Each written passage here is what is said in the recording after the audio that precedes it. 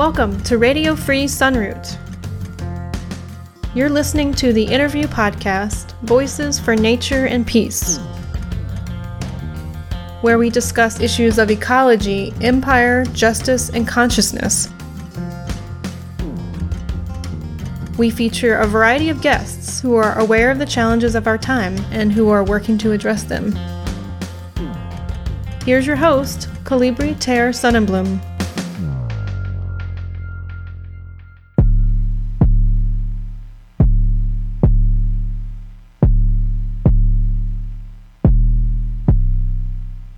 Episode 48, 2020, The Year in Review, featuring Christine Mattis. Christine Mattis returns to the show as a co-host of this special year-end episode. Christine has a PhD in environmental studies. As an interdisciplinary environmental scholar with a background in biology, earth system science, and policy, her research focused on environmental risk information and science communication. Before returning to graduate school, Christine worked as a medical researcher, as a science reporter for the U.S. Congressional Record, and as a science and health teacher. She is no relation to the Mad Dog General. We had a lot of subjects in our wide-ranging discussion, including where each of us spent the year, the question of whether 2020 was, quote, the worst year ever, the George Floyd uprisings, the blind spots and biases of the mainstream media, censorship on social media, the presidential election, the lack of effective anti-war and pro-environmental movements in the United States, the need for big-picture thinking in the environmental movement, a nuanced look at COVID and vaccines, the cultural provincialism of U.S. society, the ecological unsustainability of the Internet's infrastructure, and the delusional hope that a change in the calendar date will make a positive difference all by itself. Please support this podcast by subscribing, by sharing it on social media, and by reviewing it where you can. If the mood strikes, you can make a one-time financial donation at paypal.me/Colibri. That's Kollibri. You can also become a member at patreon.com/Colibri, where you'll get early access to most episodes, as well as other exclusive content. For more information on my other multimedia projects, visit radiofreesunroot.com. Follow Christine's wry observations on Twitter at Christine Mattis and her writing at Medium and at rebelpleb.blogspot.com. Today's music features 2 loops by Dr. Dream Chip of Portland, Oregon. See the show notes for how to follow their work. And now, here is our look at 2020.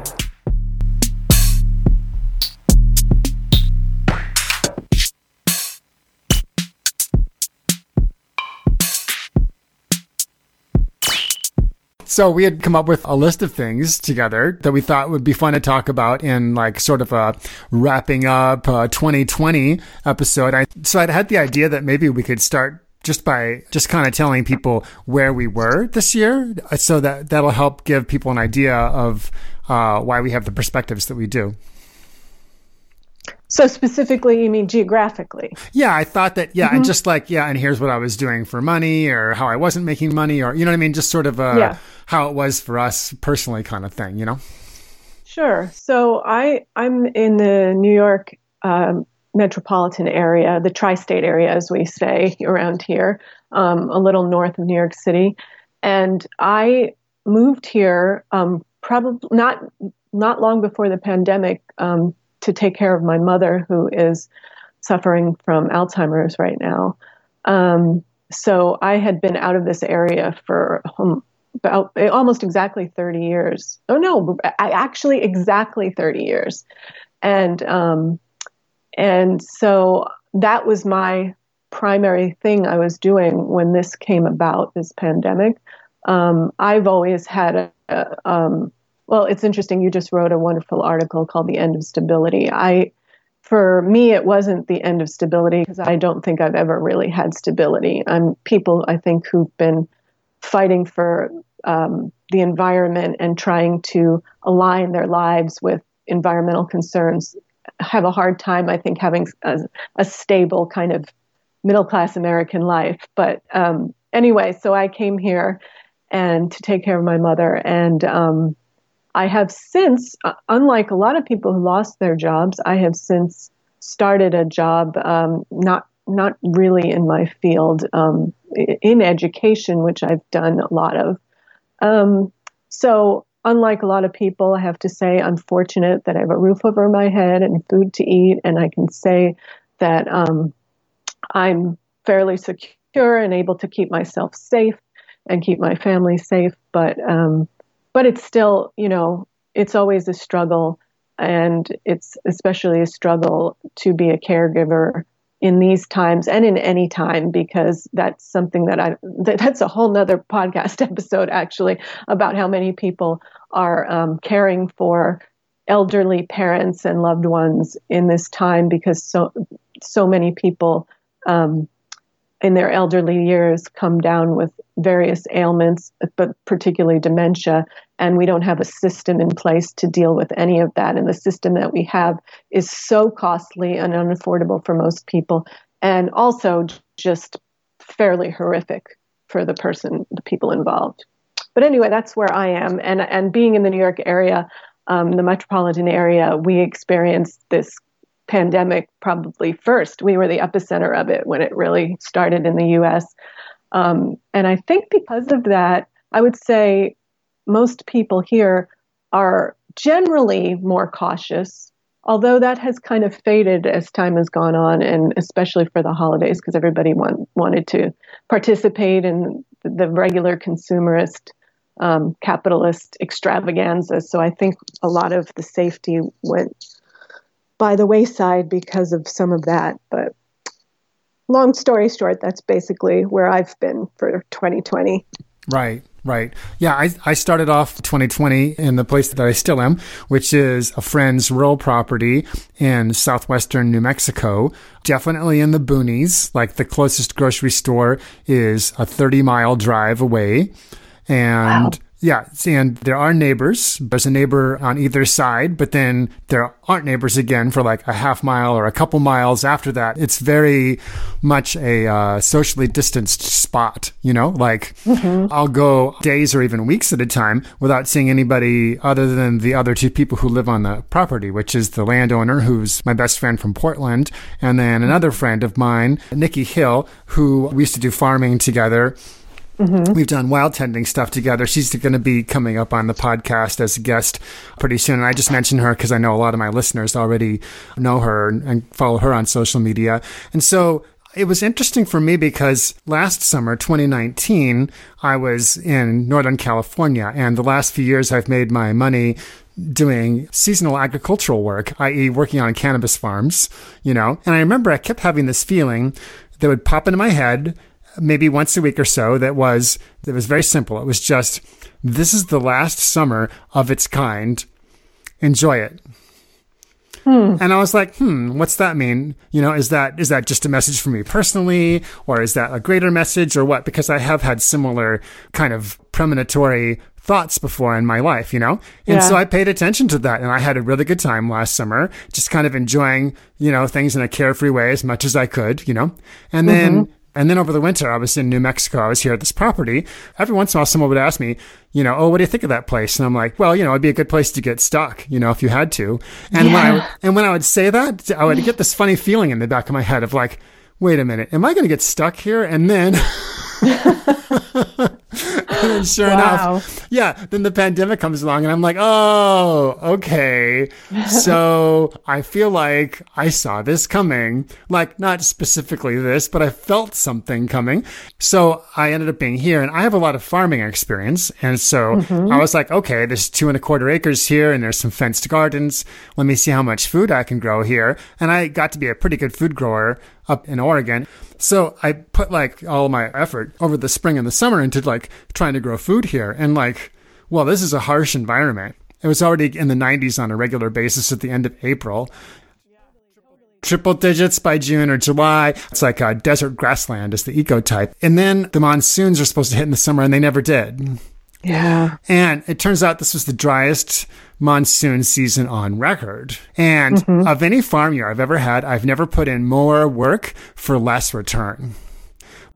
I put in so much work and got very close to nothing back. I mean, something. Wow. I got something back, but my failure rate was something like 75%. Things were just struggling. And it was like, wow, okay. So this is a region where it doesn't seem so good for long-term future, given that things are going to be getting hotter and drier. But it was a good place to get stuck for this particular crisis, you know? Right. And like I said, it's my best friend who bought the property, so he's not charging me rent to be here. You know what I mean? So Right. And it's funny because it sounds like both of us are sort of what the buzzwords this year, which are anarchist terms, which I love that has come out. We're both in kind of mutual aid situations. yes. Yeah, and I think we're seeing more of that, and some of it that's being called mutual aid is actually charity. But I think we need, like as a culture, to explore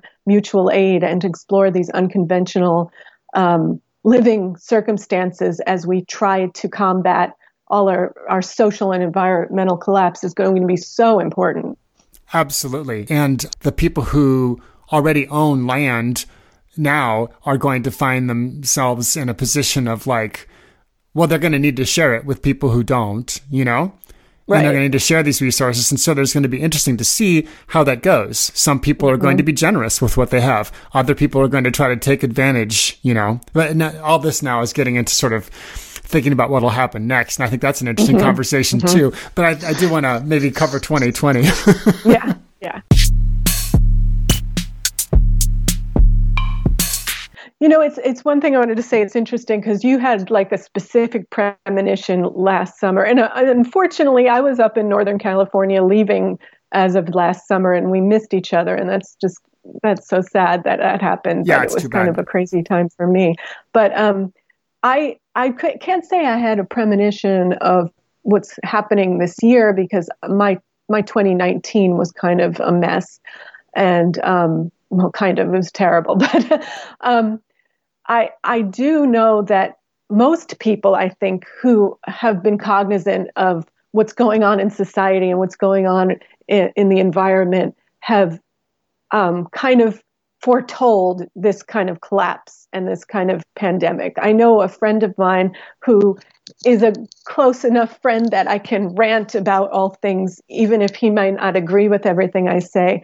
When this whole thing happened, he wrote to me, and I'm patting myself on the back a little, but he wrote and he said, Mattis, you called it.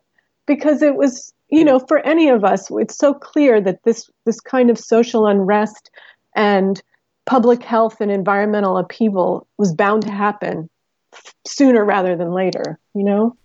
Yeah, absolutely. Even if I had not had that sort of premonition, I would not have been, you know, surprised Right. to a degree, because I've been looking at these things for years, seeing how our Right. society's been going, the trajectory of it, how resource depletion has been going on, all of these things, and also just having a knowledge of history and being like, oh yeah, empires fall, like every single one has so far. Right, right. And the growing inequality and the hoarding of resources and the hoarding of wealth and, you know, yeah, all of it. It was bound to happen. It's just, it's very weird that, you know, all this stuff that we probably thought would happen is actually happening. Right. And one thing that you put on our list here that I really liked was you put worst year, ? For whom? Well, I hear the people who've had stability and comfort talking about it being a worst year. And most of them still have a good amount of stability and comfort. And when I hear, you know, the people who've lost everything, who are going to the food banks, who are on the brink of homelessness or homeless, I'm not hearing them say it's the worst year because many of them have had many terrible years in the past and can foresee terrible years in the future. So it's really the people who've undergone this kind of inconvenience that so many others have had for most of their lives who are saying it's the worst year. But I think we would do well to look at all the people who've been suffering before and are going to be suffering so much more in the future. And they're not the ones who are saying it's the worst year because this is just, you know, par for the course for them, unfortunately. Yeah, it's another year. Yeah. Another very, very bad year. Yep. Yeah. I've also picked up on that in the sentiment that it has been maybe a class of people who has never been very inconvenienced, who are now being inconvenienced for the first time, and that inconvenienced is actually maybe one of the best words to use to describe it. Yeah. And I think, the thing about that is I think there could be a lot of growth and a lot of learning from it. But when you hear people saying, we just want to get back to normal, that's very discouraging to me, because as we all know, and has been the cliche, normal was the problem. And to get back to this convenient way of life is not where we need to be going in the future if we are to, to quell some of this social unrest and to grow a more egalitarian and stable, well, I don't know if stable is the right word, but a society where people's needs are met and a society where we're not destroying the environment to meet people's needs. Right. So, right. There's bound to be some inconvenience. And I think anybody who's fighting for these kinds of things, these kinds of social justice and environmental justice issues never has a life of inconvenience, because you can't when you're working toward these sorts of goals. Right. And speaking of the unrest, I have felt from the beginning that the social upheavals that we experienced this year and the uprisings, especially the extended ones that happened in places like Portland, were really a great thing that happened this year. Oh, absolutely. And it's funny because it makes me think of when we had our uprising. I was a grad student in Wisconsin when we had our Wisconsin uprising against the bill that the governor put forth, basically doing away with public sector unions, or trying to do away with public sector unions. And that was a great bit of upheaval. We occupied the Capitol building. We created, a whole community there where we stayed for several weeks, if not a couple months on end. And it was the most, I was kind of joyous in that time, and because I thought it was a long time coming, and it was a wonderful thing to witness, and it was something that we all needed to do, and this is what we need to do more of. And I think that's what was happening with the Black Lives Matter protests. It was such a long time coming, since the 60s. The only thing I can think about that was equivalent for different issues was the WTO protests in Seattle in 1999. But since then, there's been, no good activism on all of these issues that have been just simmering under the surface. And so it was wonderful to behold. And more is needed, although what happened in Wisconsin was the whole thing was basically quashed for partisan politics and for, elections. And we need to, and I realized that wasn't going to do anything, and it didn't. And, basically our whole uprising was a failure, and the Black Lives Matter protest has much more interesting demands of defunding the police. And I hope that, it will still continue to go on, and we can still explore these demands and not just rely on public officials and rely on electoral politics to meet these demands. Right. And I feel also as though that movement is not over either. I feel like there's just kind of a pause button that got hit on that one, in part because everything pauses for the elections, and in part because the wintertime definitely just tends to be a time when these outdoor movements simmer down because it's just more uncomfortable to be out there. I guess I'm hoping that it'll come back again in the spring when the weather warms up again. Yeah, I sure hope so. And I hope people are, still working in their communities to make some of these changes. Right. And definitely there's been places where people have been working on this from the ground up already. And then when this uprising came, they threw in with it, and they're continuing their work anyway. One of my earlier podcasts was with an organizer named Robin Wansley from Minneapolis. And, in that podcast episode, she told the story of how the attempt to defund the police through the city council in Minneapolis, how that whole thing got shut down. Because they have, it's strange, it's an unelected body which looks at anything that would be making a change to the Constitution. And when the city council suggested this defund the police thing, they put it in terms of something that would need to change the Constitution. And of course, what that meant is it now had to go before this unelected body of people who are not reflective of the demographics of the city in age or race or gender or anything else. And of course, they just shut it down right away, you know? And then it was like, the city council knew it was going to go there. And then it kind of made the whole thing look like the city council was just doing like a bait and switch. Yeah. Like it was just performative, to begin with, you know what I mean? And so it was really fascinating to get that whole story about that from Robin, who's now running for city council in Minneapolis actually next year. So I'm hoping to have her on again to talk about that. Oh, great. Yeah. But, I also listen to the Black Agenda Radio podcast on a regular basis. Right. And the discussion there was all around not going for defund the police, but going for community control of the police. And so they were making a distinction there and saying, no, this is what we want to do. It's not just about taking money away or moving money around, but about the community having control of the money and making these decisions and deciding what they're going to be, Yeah, absolutely. And I was watching, I think I saw a small clip from Syracuse, New York, talking about, I think it was a city council meeting, and they were talking about how there's a great percentage of people of color, particularly Black people in Syracuse, a decent percentage, but the police, I think, are mostly white. But beyond that, they're not even from the city. They all live from the outskirts of town. So the whole city is funding these people who do not live in the city, and they're paying for these people to support economies and to, live outside their jurisdiction, yet, patrol in this city where they are not patrolling and they're not helping their own people. And as we know, a lot of what the police do is not protecting and serving as they should do. But regardless, if they lived in the place where they were to work, there would be more of protecting the actual citizens, because it would be, their own community.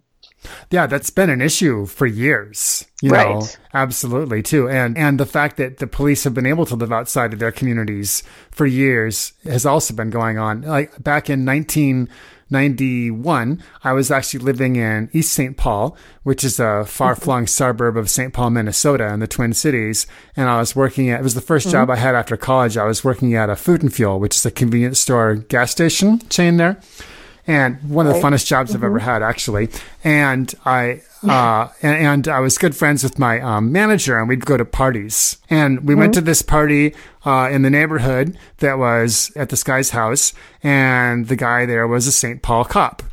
And everybody's drinking beers and this and that. And he brings out one of his rifles. And he's like, oh, hey, have you ever held a rifle? I'm like, no, I haven't. And he goes, here, hold this. I'm like, okay. And I'm in this guy's kitchen, and he's kind of an intimidating person. So, okay, I'll hold it, right? So I take the rifle and he goes, here, and here's how you want to hold it, put it up. I go, okay, now aim it over there. And he points at a coffee maker on the counter. Now pretend that's and then he said N-word. Oh, God. Right? Jeez. And so it's like, wow, I've always remembered that, because I'm like, well, he wasn't the only one, right? Right. I had a feeling that's where this story is going, unfortunately, but it's all too predictable, right? Yeah. And that was 1991, right? Yeah. Of course, if you get into the history of policing, you find out that, some of them came out of the whole slave patrol tradition, and KKK, they were in it, they still are. Yeah. So it's never been the institution that we say it is. And so, that's, I think, why the call for community control, because if we just say abolish the police and change nothing else in society, then what would happen is that the rich people would just make their own private police force that would be even less accountable than the one we have now. One thing I want to bring up is I was thinking about when we were having this Wisconsin uprising in 2011, and we did occupy the Capitol building, and we were all essentially living there for weeks on end. It really showed that the police are not necessary if you have mutual aid and support, because we were really living, it was anarchism at work, and it was a whole bunch of people like sleeping and living in this Capitol building, and there was food brought in. People organized their own public safety group. They organized the food service. They organized emergency health services. Everything was sort of self-organized, and there was, no violence. There was no theft. People were sitting in their Capitol building, and they'd put down their laptops and they'd go for a walk or go to another room or go do something else. Nothing was stolen. I mean, it was just incredible, and it was an incredible showing of how. And I think Occupy in New York was much like this. The police are not necessary. What's necessary is mutual support and respect and understanding. And when people's needs are served, and when people feel like they're doing something that benefits themselves and everyone around them, you're not going to have this antagonistic kind of society. And so you don't need people to be policing everything. Yeah, absolutely. Totally. So I mean, along with community control, we need community services. We need people to not be in such dire need and such dire straits. And instead of working toward that, especially during this pandemic, we see most of our public officials, especially at the federal level, doing the exact opposite. Right. And I think that during 2020, that some of these concepts that had been familiar to us as activists from the experiences that we've had around the fringes, I think that more people started to see some of these things, in part as the Black Lives Movement protests got larger, and just in part because of the general suffering that was going on. Absolutely. And that's the sad thing. It takes people to have their own suffering or have their own adversity to finally see this and finally be open and responsive to these kinds of ideas and thoughts that are on the fringes, as you said. Right. And so I saw some of that going on this year, and I felt hopeful. So I was looking at this and I'm like, well, no, this isn't, objectively speaking, I don't think this is the worst year ever, because I'm seeing some positive things happening too that have been a long time coming. Mm-hmm. Yeah, absolutely. It's just, I don't know. For me, I looked at that, and, at the beginning of the year, I talked to some people, and I was on some podcasts where we talked about how, the Black Lives Matter movement was so hopeful. And, all of this, this awakening for so many people was so hopeful. But as the year ends, I'm not feeling that so much anymore. And maybe it's because of where I am. I'm in an area where people around me seem to be very traditional in their values and their way of life. And so they're very stuck in the Puritan work ethic and in, Christmas traditions and all of these other what I would deem as frivolous traditions that we can't continue, that involve so much consumerism and so much exploitation of other people in the environment. And I see a lot of people here just wanting to go back to that, and wanting life to go back to normal, and wanting everything to be, as you said in your wonderful piece, the end of stability, wanting things to be stable for them again. And that really saddens me. And the other thing I see is that, and I guess maybe this is because I'm exposed to more sort of conventional mainstream media than I had been in, say, the previous 15 years or so, because I have a television at my disposal now, and I'm seeing news. While I see the news talking about how many people are falling into hard times and will be evicted or are evicted and are going to food banks because they don't have enough food, I just see this. It's actually a term that a lot of people kind of in our fringe circles know, called perseverance porn. So they focus on, individuals or individual nonprofits who are helping these people, but they don't focus on the systemic issues and the root causes of all of this. And they don't talk about how much we need to change in society and, the tremendous inequality that's been going on for the past, that's been exacerbated and going on for the past 40 years, and how returning to normal is only going to exacerbate this inequality issue, and people aren't going to get better. So for me, I'm feeling a little less hopeful than maybe I did at the beginning of the year. I haven't heard this term perseverance porn, by the way, but I immediately knew what you meant. Yeah. I think I first heard it from the group Fairness and Accuracy in Reporting. Oh, they're great. Mm-hmm. Yeah, and this is really interesting because, like I said, I hadn't had a TV in years, and I hadn't watched, the nightly news or whatever. But at the end of every broadcast on all of the national news, the three big programs, CBS, NBC, ABC, and I think they even do this on the local news, they have a human interest story that often involves someone in trouble, whether economic or something, and always involves like a hero coming to the rescue, whether that hero be a rich person or a certain service like a nonprofit that's feeding the homeless. And of course, these are great things that, people are doing for others. But the implication is that we can fix things one at a time, and that it's not a problem that we have these rich people who are multimillionaires and multi-billionaires while others are homeless, and that their being multimillionaires and multi-billionaires isn't a problem, and part of the exact problem that creates the homelessness and creates the poverty in others. Right. Yeah. Well, the media in this country is really just notorious for not being able to go anywhere near a systemic analysis. And part of it is that because the people in the media are these exact people, Yeah. Oh, definitely. Treating the systemic issues we have would involve a big change in their compensation and their role in society and their careers and their jobs. So.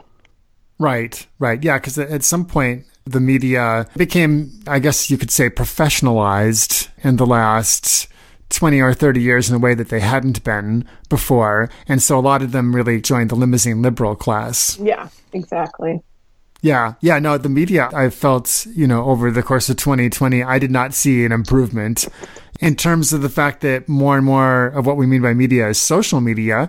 There was more stories this year where here's these social media giants that are shutting down these accounts for such and such a reason, and here's this thing that's being censored, and here's these algorithms that are being tightened up, and the power of social media is growing, and as it grows, they're constricting a hold on what they're allowing to go through. They're putting a more of a finer and finer filter on what they're allowing us to see at this point. And it's done in this subtle way where you don't even realize what's being taken away from you, And there was, a lot of instances of this stuff this year, but the one that kind of stood out for me was when the New York Post put out an article shortly before the presidential election about Biden's son, Hunter, and something about, I don't know the details of the story. And Twitter and Facebook basically wouldn't allow anyone to share or see this story, Yeah. And it was like, now, wait a minute. They're not the National Enquirer, And you know what? The National Enquirer,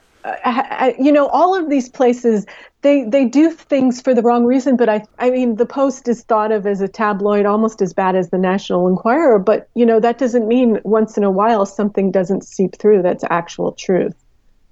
And they've been around for like 100 years or something like that. It's not like a fly-by-night thing that just came along, I thought it was a chilling moment to see them censored like that for what was a very obviously partisan reason, too, because if they'd been in the exact same story in one of Donald Trump's kids, well, of course they wouldn't have done that, Yeah. And by the same token, the whole Tara Reade story of her being sexually assaulted by Biden. Oh, yes. Mm-hmm. I mean, talk about censorship. Yeah, because she did an interview with Katie Halpert in the spring. Right. Who I appreciate a lot of Katie's work for sure. And there was like a little bit of news about her and then it just disappeared. I mean, yeah, I guess that's something really... I guess Tara Reid the story was quashed, but she has really suffered tremendously for speaking out, which is why so many women don't speak out about these things. But, the whole Me Too movement who said, every woman, we believe every woman, they would not support her. I mean, it's actually super disgraceful when you think about how contrived all of this is and how it's so partisan. Yeah. And then the idea of the censorship, as so many people say when they censored, who was it? Alex Jones. Mm-hmm. Yeah. They'll start with someone who's so obviously horrible like him that everybody agrees, yeah, that's great to be censored. But they do that to sort of start making little cracks so that they can censor anything that they don't want to hear, which means all of the leftists who are always censored anyway are going to be completely shut out because their voices, I think part of the problem is that some of these left voices, I mean, because we grew up when there was no internet and we didn't really have a voice. I remember hearing you say you started with indie media, like in the late 90s, early 2000s.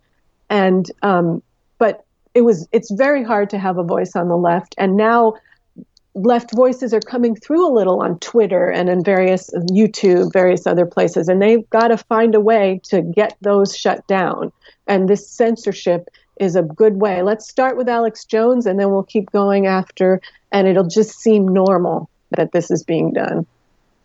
Yeah. Absolutely. No, it normalizes it. Yeah, they're just priming the pump basically. Exactly. When they do those things. And, and then just to see the media, the mainstream media line up behind Biden, like just as sort of this wall, like immediately their bias was really just naked, Mm-hmm.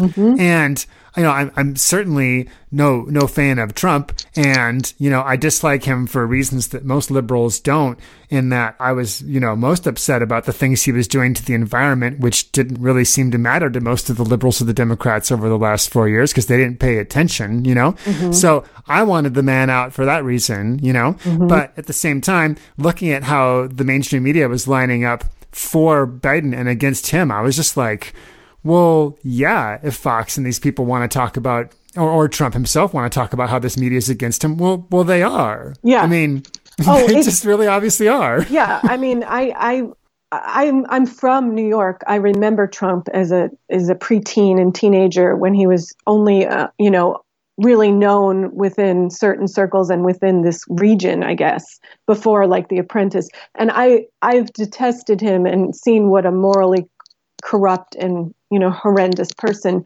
he's been for his whole life. And but and now that, like I said, that I'm seeing the mainstream media, it's so clear how they're aligned against him. Everything is his fault. I mean, when it comes to the environment, yeah, he's horrendous, but the horror started way before him and continued throughout all of these democratic administrations and through Democrats running the House and or the Senate, and to put it all on him, there's never been probably a president in our lifetimes who's been so psychopathic, but that doesn't mean that all of our ills have come from him and emanated from him.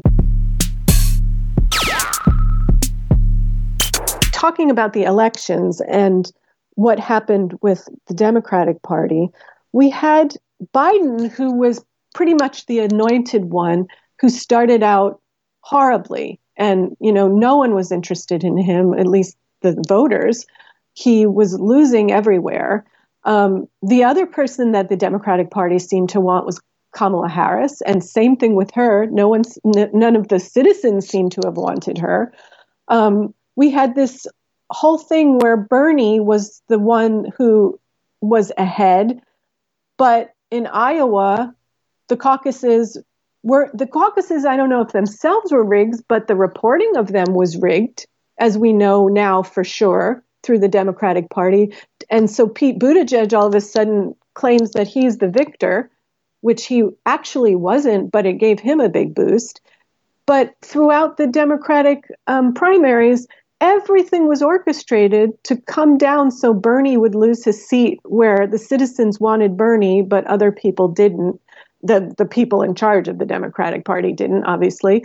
And they pretty much orchestrated anointing Biden and Kamala Harris, the two people who, at the beginning of the primaries, no one seemed to have wanted. And it was due in a large part to the entire Democratic National Committee, but also in a large part due to orchestrations from Barack Obama. Right. And so we ended up with these people that aren't representative of what anyone in this country wanted.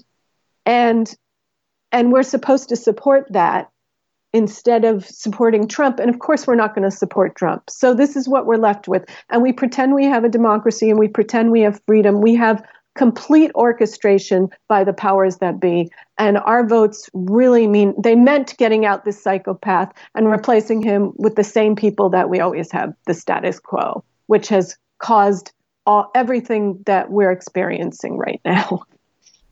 Yeah, and it would be really difficult to find a candidate more status quo than Joe Biden, who has been in Washington since, I believe, 1972. So for most of our lives, right? Yeah, that's my whole life. Yeah. right. I was born in 1969. So I was 3 when he went to DC for the first time. And, he was one of the founders of the Democratic Leadership Council with Al Gore and Bill Clinton in the 80s. Mm-hmm. So he was one of the people who was there leading this charge to turn the Democrats away from the New Deal coalition and instead to become the corporate monster that they are at this point, Yeah, the third way, as they call it. Yeah. Oh, yeah, just complete bullshit, Yeah. And of course, he was in favor of the Patriot Act. In fact, he was one of the people who helped author that, right? I'm not sure about that, but we do know he was the author of the notorious Clinton crime bill and so many other horrific, bills that he was part of and happy to sponsor or sign, Right. I mean, Jim Crow Joe is one of his, nicknames because he worked with the segregationists before. He made public remarks before about not wanting his kids to go to integrated schools, because of the quote jungle environment. I mean, the man is just totally heinous. He really is nothing other than not Trump. And it's just, I don't know. I was following the election results, listening to podcasts and listening to the news. And so and I remember on Saturday when it was finally clear that he was going to be declared the winner, that Biden was going to be declared the winner, I was like, okay, so he's in, Trump's out. Where's this going to put us in 4 years? And I just kind of opened my mind to be like, well, where's this going to go? And I just had the deepest sense of foreboding settle down on me. And I'm like, oh man, I mean, there was no good outcome possible from this election, but I have no doubt at all that this particular outcome is taking us to a darker place. Well, first of all, a darker place. I want to say a darker place than we are now, and had Trump gotten back in again, well, yes, we would also be in a darker place than we are now. 4 years. I think that was inevitable, but definitely this is going to take us to another place. And I'm afraid that what I think is that probably Biden won't make it through the next 4 years, I don't want to sound morose or, but I don't think he's going to make it either. No, he's not in very good health. And I think, maybe at some point he just decides, okay, I'm going to step down because I'm not in very good health. And then the United States will get the big PR win of having, its first black female president. But the thing is that I think that the chances of Kamala Harris being reelected are probably close to or less than 0. I don't think the United States will do that. No one voted for her in the primaries. And she was the darling of the Democratic Party. Yeah. Oh, gosh, there's so much to say about this. I mean, besides just the obvious policy factors with Joe Biden. And like you said, I think dark days are ahead, and it would be obvious. The thing is, it would be obvious with Trump that, this foreboding. But the problem with Biden and Harris is you put in this diverse cabinet, and everybody likes this superficiality and thinks it's meaningful. Does it matter if we're in all of these wars and we're dropping bombs on other countries when it's we've got a black head of national defense instead of a white guy? Is that better? It's all tokenism and superficiality, and it's insane that we think this is okay, and that it actually makes it okay. And that's what we saw during Obama's presidency. We saw that a bit during Clinton's presidency too. It's these superficial tokens that make the same old status quo seem okay, and in some ways, that's why it's for people like us who are paying attention, it's harder than being under a Trump administration because what he does is so glaringly obvious. But, they try to make it not obvious when the same thing is happening under Biden. And, we also know Biden said to his donor class that nothing will fundamentally change. And he meant that. And that's what everybody who's feeling uncomfortable now and never experienced that discomfort before wants. Nothing will fundamentally change. And as we know, in order for a society to remain and not completely collapse, in order for our ecosystem, our global ecosystem to remain and not collapse, everything needs to fundamentally change. So yeah, it is it's very foreboding this time. Yeah, definitely. I agree that people who have a compassionate side to them or who want to care or whatever will now feel licensed not to do so, because Trump is out there. So I hear you totally that there's it's more obvious with Trump part, right? Mm-hmm. So I hear that. And at the same time, I'm like, wow, but this particular runaround of getting a Republican with a Democrat, there were things that didn't come back. Like when Trump first came in, I thought, well, at least we'll get an anti-war movement back now, won't we? And then we didn't. Yeah. Right? Yeah. And then I thought, well, now maybe people will pay more attention to the environment, but then they didn't.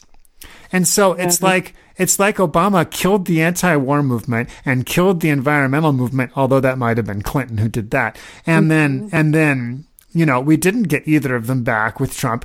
And all we heard about for 4 years, I mean, not all, but what dominated was this Russia bullshit, right. Yep, that was never bullshit. Proven. Right. Yep. It was never proven. There was never anything to it. The reason they're not talking about it now is because it served its purpose as a headline grabber. That's all it was ever intended to be. And, the terrible things that were happening to the environment, that escalated under Trump really did not get enough attention, Right. They really didn't get enough attention. And then once you get into so that's really why I have a sense of foreboding too, because it's like, wow, well, if that's what obvious under the bad guy means, oh, geez. I know. Yeah. If it's going to be even worse than that, because already these things were getting far less attention than they deserved. And in terms of the environment, what strikes me is that, first of all, everything has become about climate change or the climate crisis right. now. And so really climate change is a symptom of our entire ecological dysfunction. I was talking to someone else this weekend about that term that I've been trying to use, but I think that, and so other people, I guess, have used it too, and I think that encompasses everything. We have a dysfunctional global ecosystem, and climate change is just a symptom. So when we're looking at just tackling that symptom, nothing is going to get better. And so I think there is more consciousness, but people are looking at that in a myopic way. And so we're not going to really make any headway as long as we look at it in that realm, that it's just climate chaos. Right. But beyond that, there's so much of these superficial measures being done that are not solutions in any way, and sometimes exacerbate our climate problem, see, I'm even saying it, our ecological and environmental problems, even when we think there's something that's good. And a lot of these big organizations that work for the environment, or a lot of these big voices that speak about the environment, they're so quick to say, look at this victory, or look at this great thing that's being done, when it's really not so great, and it's really a minimal victory, or it's a minimal type of reform. And I just think you can't keep, it's like I don't know, they feel like by cheering on these small things we'll get more done. And that doesn't happen. You can't cheer on the small things. You have to go for broke, go for these huge things, because you're not going to ever get the huge changes, but at least you won't be starting small and doing basically nothing. Right. Have you ever read any John Michael Greer? No. Oh, yes. Actually, wait. No, I'm not. He used to do a blog called the Arch Druid Report. No, I don't think I have read him.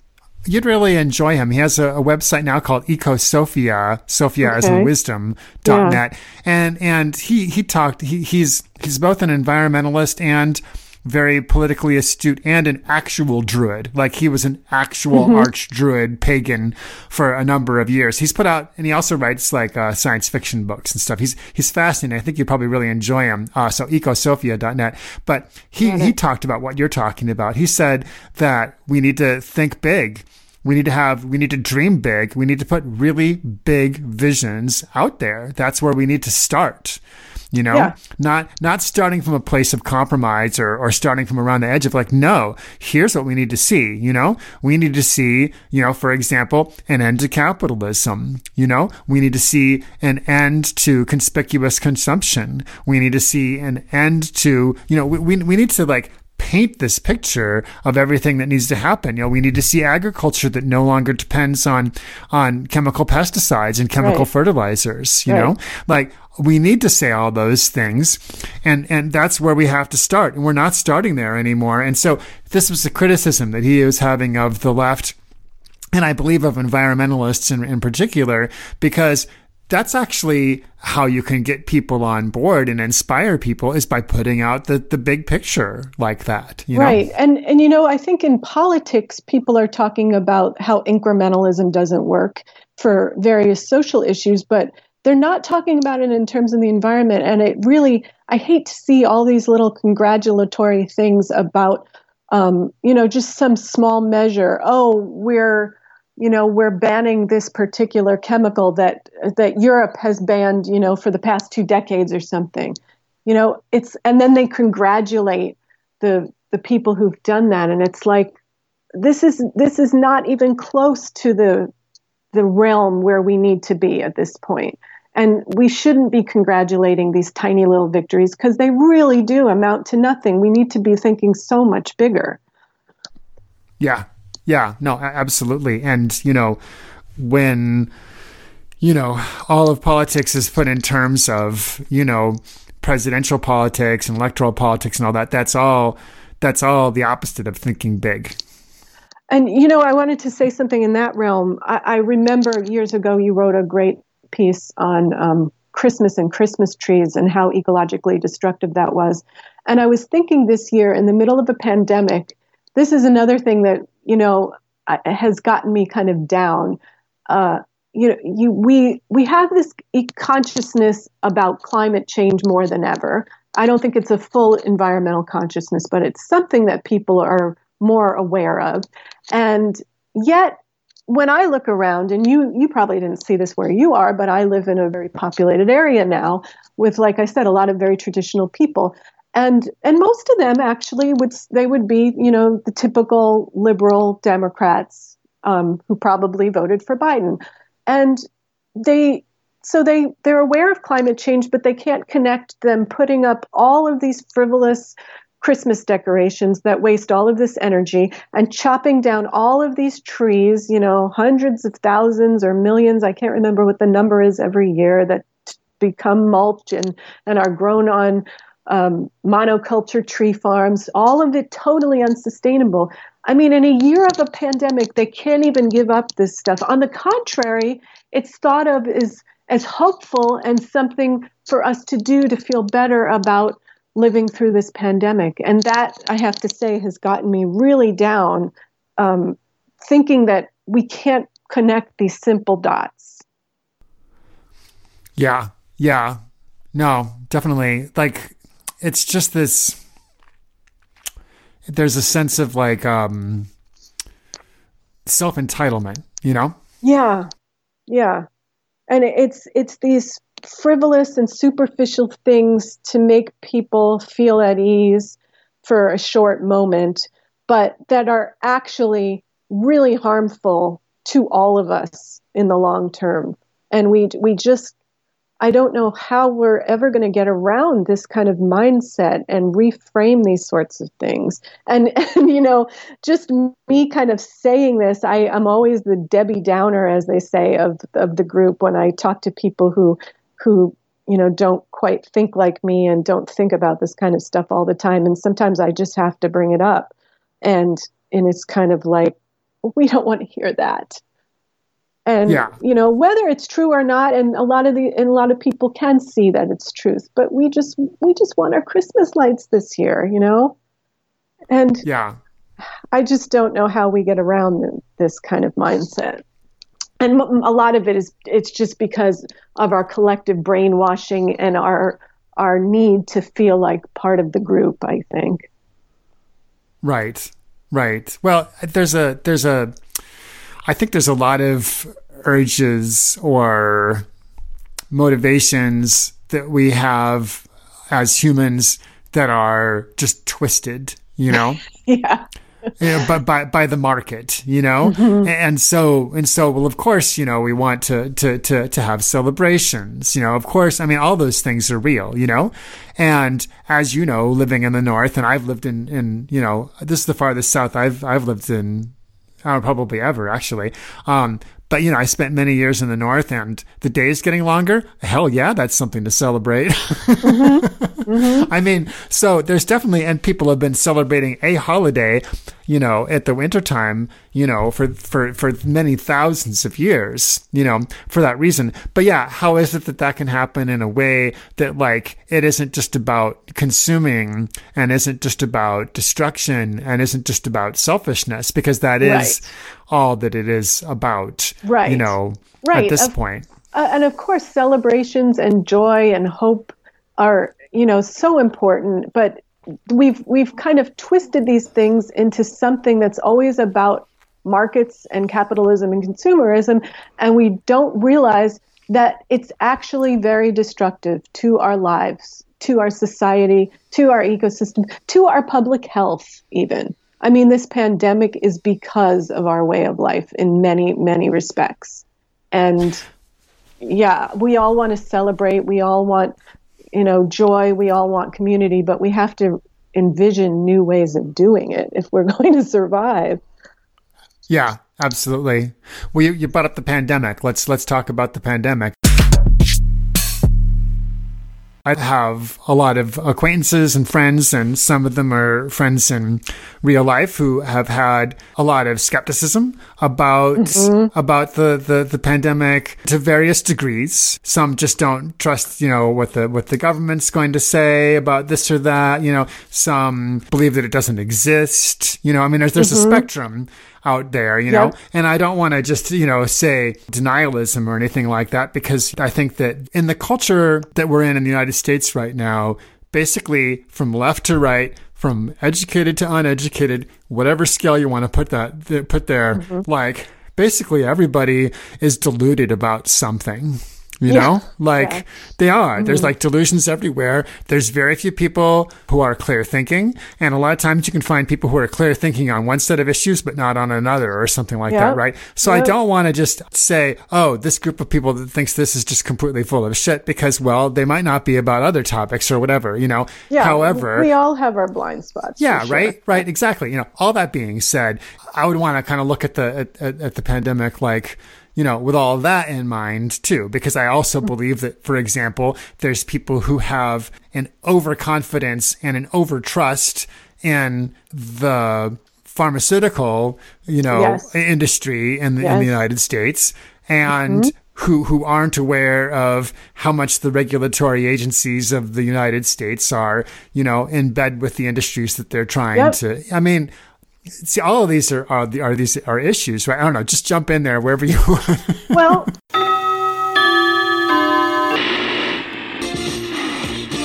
in a state of shock after the war.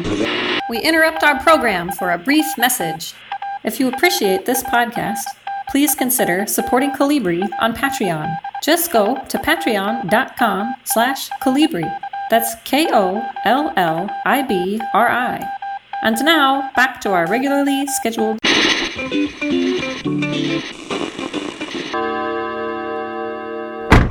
You know, I've heard you, I've read some of your work and heard podcasts you talking about this sort of, I don't want to call it denialism, but, you know, some people who aren't as worried about this pandemic as others. And I've experienced that with some of my friends too. And I think, you know, there's so many aspects of it. I think part of it is because so many people are ending up suffering economically from this. And of course, that economic suffering need not be. Our government has enough money. It can create money anytime it wants, as it always does, for the things it wants to create money for the wealthy, for the military, for corporations. And it could create that money or tax the wealthy to provide a basic income for everyone. So no one needs to be suffering. All of the suffering is completely avoidable and needless. And that makes me so angry. And I'm like screaming at the news that I'm forced to watch every day, because it's just infuriating to pretend that this is okay and that this is the only way it could be. You know? The first quote unquote stimulus, we saved the fucking cruise industry, excuse me. But, you know, the cruise industry should not be saved. It's an environmental nightmare. It's just horrendous, and it should be something that goes away. Aviation is an environmental nightmare, and we shouldn't be bailing out that industry. We should be giving money to people. That's all we need to do, really.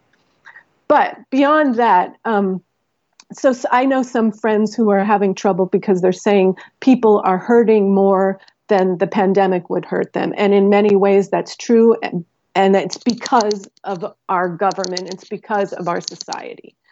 And then, you know, there's other people who are saying, well, the death rate isn't very high. And, you know, so is it really as bad as we think it is?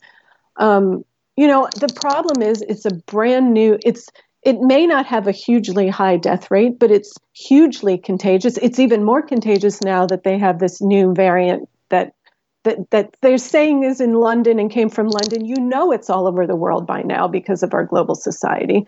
So, and we don't, as much as we know that it affects, you know, people with underlying issues and people who are of a certain age more than others, we are seeing all people of all ages being affected. There was actually something that was going on here in New York at the beginning, where they were seeing some children having these issues that did not resemble how it wasn't respiratory. Oh my gosh, and I'm even forgetting exactly their symptoms, but it was a terrible ailment found in children and only children, and I haven't heard it talked about, but it was really horrible, and we really don't know all of the organ systems in our body that COVID is affecting. It seems to really be affecting the cardiovascular system. There was a pathologist here in New York who was saying in every COVID patient she did an autopsy on, there was all of this heart damage. There's evidence that to show that it may be affecting our neurology, and people neurological damage and long-term neurological damage. So, I mean, we really don't know how bad this virus is. And so, of course, we should be trying to, and I guess, yeah. So, I mean, I'm with you in that we should be doing everything we can to be socially distancing, wearing masks, avoiding anything that we don't need to do, avoiding all of this frivolous stuff that we think is necessary for part of our lives. And of course, then there's people who can't do that because they can't survive and they can't have a roof over their heads and food to eat if they are going to, they can't stay home, basically. So there's that too. I mean, I've been very precautionary principle about it myself, where yes. I'm like, do we know that it's this or that? Because, I mean, obviously there's things we don't know because it's such a new thing, but it's like, right. Yeah, but I feel like I'm going to not take the risk because I don't know. And right. Plus, the rest of the world is taking this very seriously. Mm-hmm, and they're not as stupid as we are in a lot of ways. They're not as selfish in a lot of ways. I mean, like, there are real scientists in other countries, Like, if this was just the United States, I maybe I would look at the issue a little bit differently than I am. But it's like, no, I'm looking around at the world and I'm like seeing that, no, everyone else is taking this seriously, Yes. They know this is a real thing. Here's the things that they're doing. Okay. Well, yes. We're just really standing out as being fucking idiots here, and I'm really talking from in a policy terms when I'm saying that, like our government has just been really fucking idiotic about this, Right. And it was going to be hard no matter who was president, because we have this system of 50 different states with 50 different governments, And, my friend Ali Valkyrie, who I had on the podcast a couple times, once talking about COVID, from France, right? She talked about this. She's like, well, it's not like there wouldn't have been a trouble if Hillary was in there because you have a confederacy, and it's true. Right. And it's very easy to imagine the situation where Hillary would have been saying, oh, we need to do this, we need to do this. And then you could see Republican governors coming out and saying, no, we're not going to do that. I mean, things would have been, it would have been a very divisive 4 years no matter who was put in place. It just would have been because so many people just hated her, And so like, I don't buy that one that this was all Trump's fault either. Yeah. Part of it is that we have a system in which we were going to be in trouble because it's very difficult to have a centralized, federalized approach here due to our system of government, And of course, that's one reason to just start hating on China because they're all authoritarian and blah, blah. And I just, all the hating on China thing that's come out of this has been terrible, too. And that's been serving, the interests of the ruling elite, the factors of the ruling elite who want to now have a Cold War with China, Yeah. Mm-hmm. And that's been frustrating. A couple of things I wanted to touch upon. The precautionary principle, I actually did my master's thesis about that, and it's something that was purposely quashed in this country, and it's something that I think a lot of people believe in terms of our public health and in terms of like, chemicals in our environment that we use that. It's basically, take precaution and do no harm until you know that something is safe. And I think a lot of people assume that's how we operate in this country, and we don't. And, what taking precaution in terms of this pandemic means that if you can stay at home and you have the means to do that, you stay at home. If you can wear a mask, all these studies about how effective they are, clearly they're not going to be 100% effective. And clearly putting something over your mouth is either going to protect you somewhat or protect someone else from you somewhat. So why not do it, right? It is a little minor inconvenience. The biggest problem I have with masks is the waste because it's an environmental nightmare. And I read an article where, not surprisingly, it's ending up choking our already choked oceans and waterways. But I mean, using a mask that you can wash and replace and not using disposable masks, it's a simple thing that you can do and a minor inconvenience just as a precaution, even if you don't believe in it. But the other thing I was going to talk about is like What you said, I've had some friends think about this as kind of a conspiracy by the government and an authoritarian kind of conspiracy, and I reacted the same way you did. Like, this is global, and we couldn't have had a conspiracy from all these governments around the world and all these scientists around the world to pretend this is something when it's not, right? So I'm with you there. But the other thing I wanted to mention is these sort of conspiracy theories. And I hate to talk about that because so much of truth is being lumped in conspiracy theory too, just to dismiss it. But I think the skepticism of a lot of Americans is really understandable because we have been torn down as a society and as individuals by our government and by the people in charge who are, it's basically a plutocracy and an oligarchy. So it's by public officials and it's by the corporate, heads who are in charge of basically our lives. And so for people to be skeptical, it's so understandable.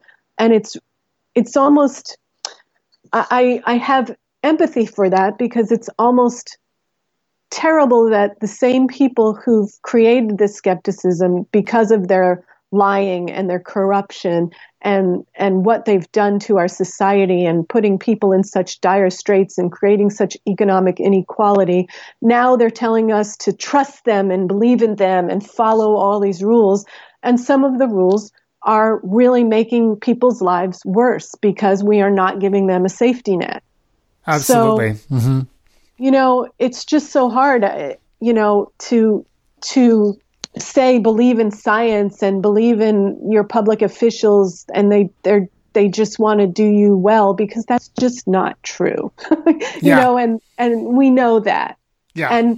And what happens is when you've created such skepticism in people and when you've created people who are at the brink and having such a hard time, it's totally understandable for them to look at our government and just say, fuck you. Oh, totally.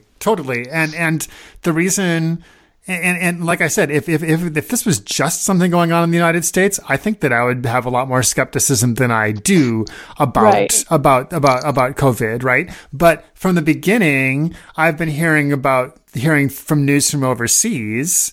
And I've been knowing about it from that standpoint. And so for me, it was a real thing before it got here, Right. I'm like, oh, it's another disease in China that they're dealing with. That's like a contagious thing. Oh, look, they're all putting their masks on because that's what they do there. Like, because that is just what they do there. They don't just for their air quality. They do it all the time. Yeah, they do it for air quality all the time. And then it's also just more of a cultural thing to do if you've been sick.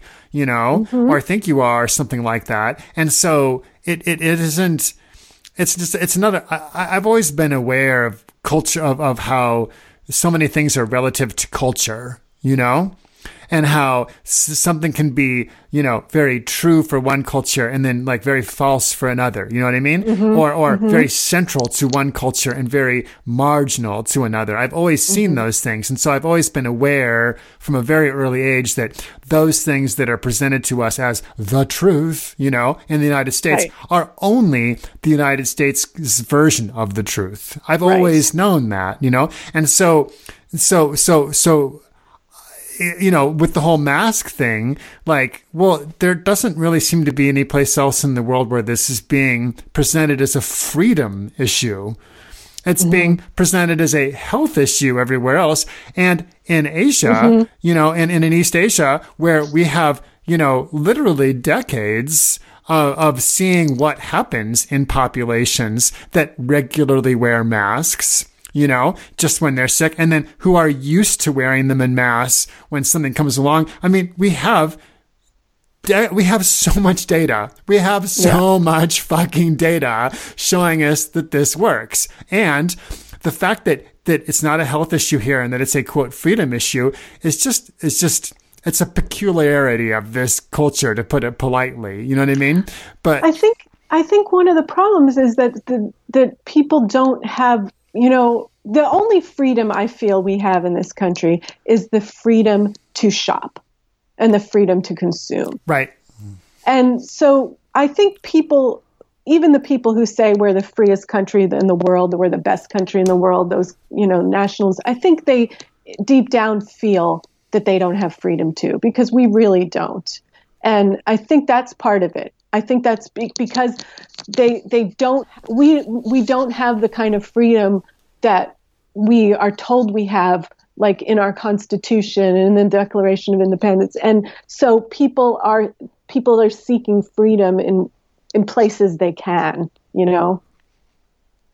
Yeah. I mean, and so again, it's part of our pathology and part of what we have created. We've created this so that people are, are skeptical and feeling that their freedoms are being taken away. It's the same people who are telling them to do something, and the people who are telling them to wear masks may be correct, but after all these years of pounding people down and taking away their freedoms, people are going to react by saying, no, I feel this little piece of freedom, and this is where I'm going to use it, even when it's destructive. And the other part of it is that we don't have a collective society. We don't have a society where we care about other people. We have an individualistic society, which again has been created by the powers that be. And because we have an individualistic society, we're not looking out for our family and extended family. But in America, that's what it is. You look out for your family. And for the most part, we don't look out for our communities, and we don't look out for everybody else.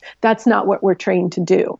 So, saying wearing a mask is helpful to everyone around you. Well, you've taught us for our whole lives that you shouldn't really care about everyone around you. You should be competing with everyone around you. That's what we've learned in America. Yeah. So of course we're not going to care so much about what our actions do to others around us. Yeah, no, it makes total sense. I don't know if you saw the essay I wrote a couple weeks ago where I was like, what if Trump had been a mask person, yes. Right? Yes, exactly. Because the issue was kind of a blank slate before this year. Like a year ago, if I'd been like, so what's your political stance on masks? You would have been like, what the hell are you talking about? Like, it wasn't an issue. There was no political stance on the issues. And so, yeah, if, back in March, if Trump had been like, those dirty Chinese, they're trying to give us this disease. They're trying to take over, and the way to protect ourselves as Americans is to wear a mask and put one on. Well, guess what? Everyone would be wearing a fucking mask now, and they'd be so proud of it, Yeah. Like, because it was a blank slate there, and all the reasons that you just put out there for why people reject it. Well, absolutely. Those are true. And it could have just gone the other way too. Yep. Because that we're just that easy to manipulate here, I mean, I think that was really something that was really shown in 2022 is just that, like, wow, look at how the population of the United States, and again, across the board, educated to uneducated, left to right, it's just so easy to manipulate us now, I mean, the whole thing with, like, electing not Trump, like that was just such a game in that way, and, did we discuss, foreign policy as part of this election at all? I mean, did we discuss many issues at all, except, maybe when Bernie was running, he was bringing up issues, but past that, when he dropped out, was there any issue other than not Trump? Yeah. And what a, I mean, it was disappointing when he dropped out. And I mean, he was a very seriously flawed candidate. I haven't voted for a Democrat for president since 92. Right. I might have voted for him though if I would have voted for him if he'd gotten the nomination just because all the young people wanted him in. Mm-hmm. And I feel like we need to support the young people, but like it was so disappointing when he dropped out at that point where it's like, oh, wait a minute. I thought you had this whole thing of like, not me, us. Yeah. Well, wait a minute. That wasn't us making that decision for you to drop out. That was just you making that decision.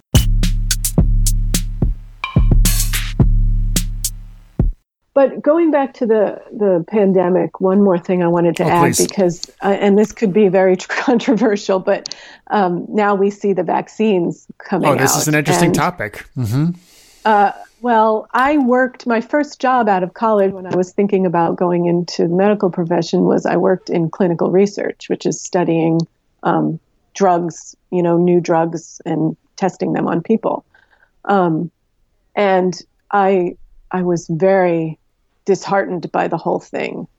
What I was studying were were medications, one of which was, it was a painkiller that really was just, they were trying to get it to be approved for a different use. It was used orally and they wanted to use it in an injection. So it wasn't something that I felt was scary in terms of risk and safety.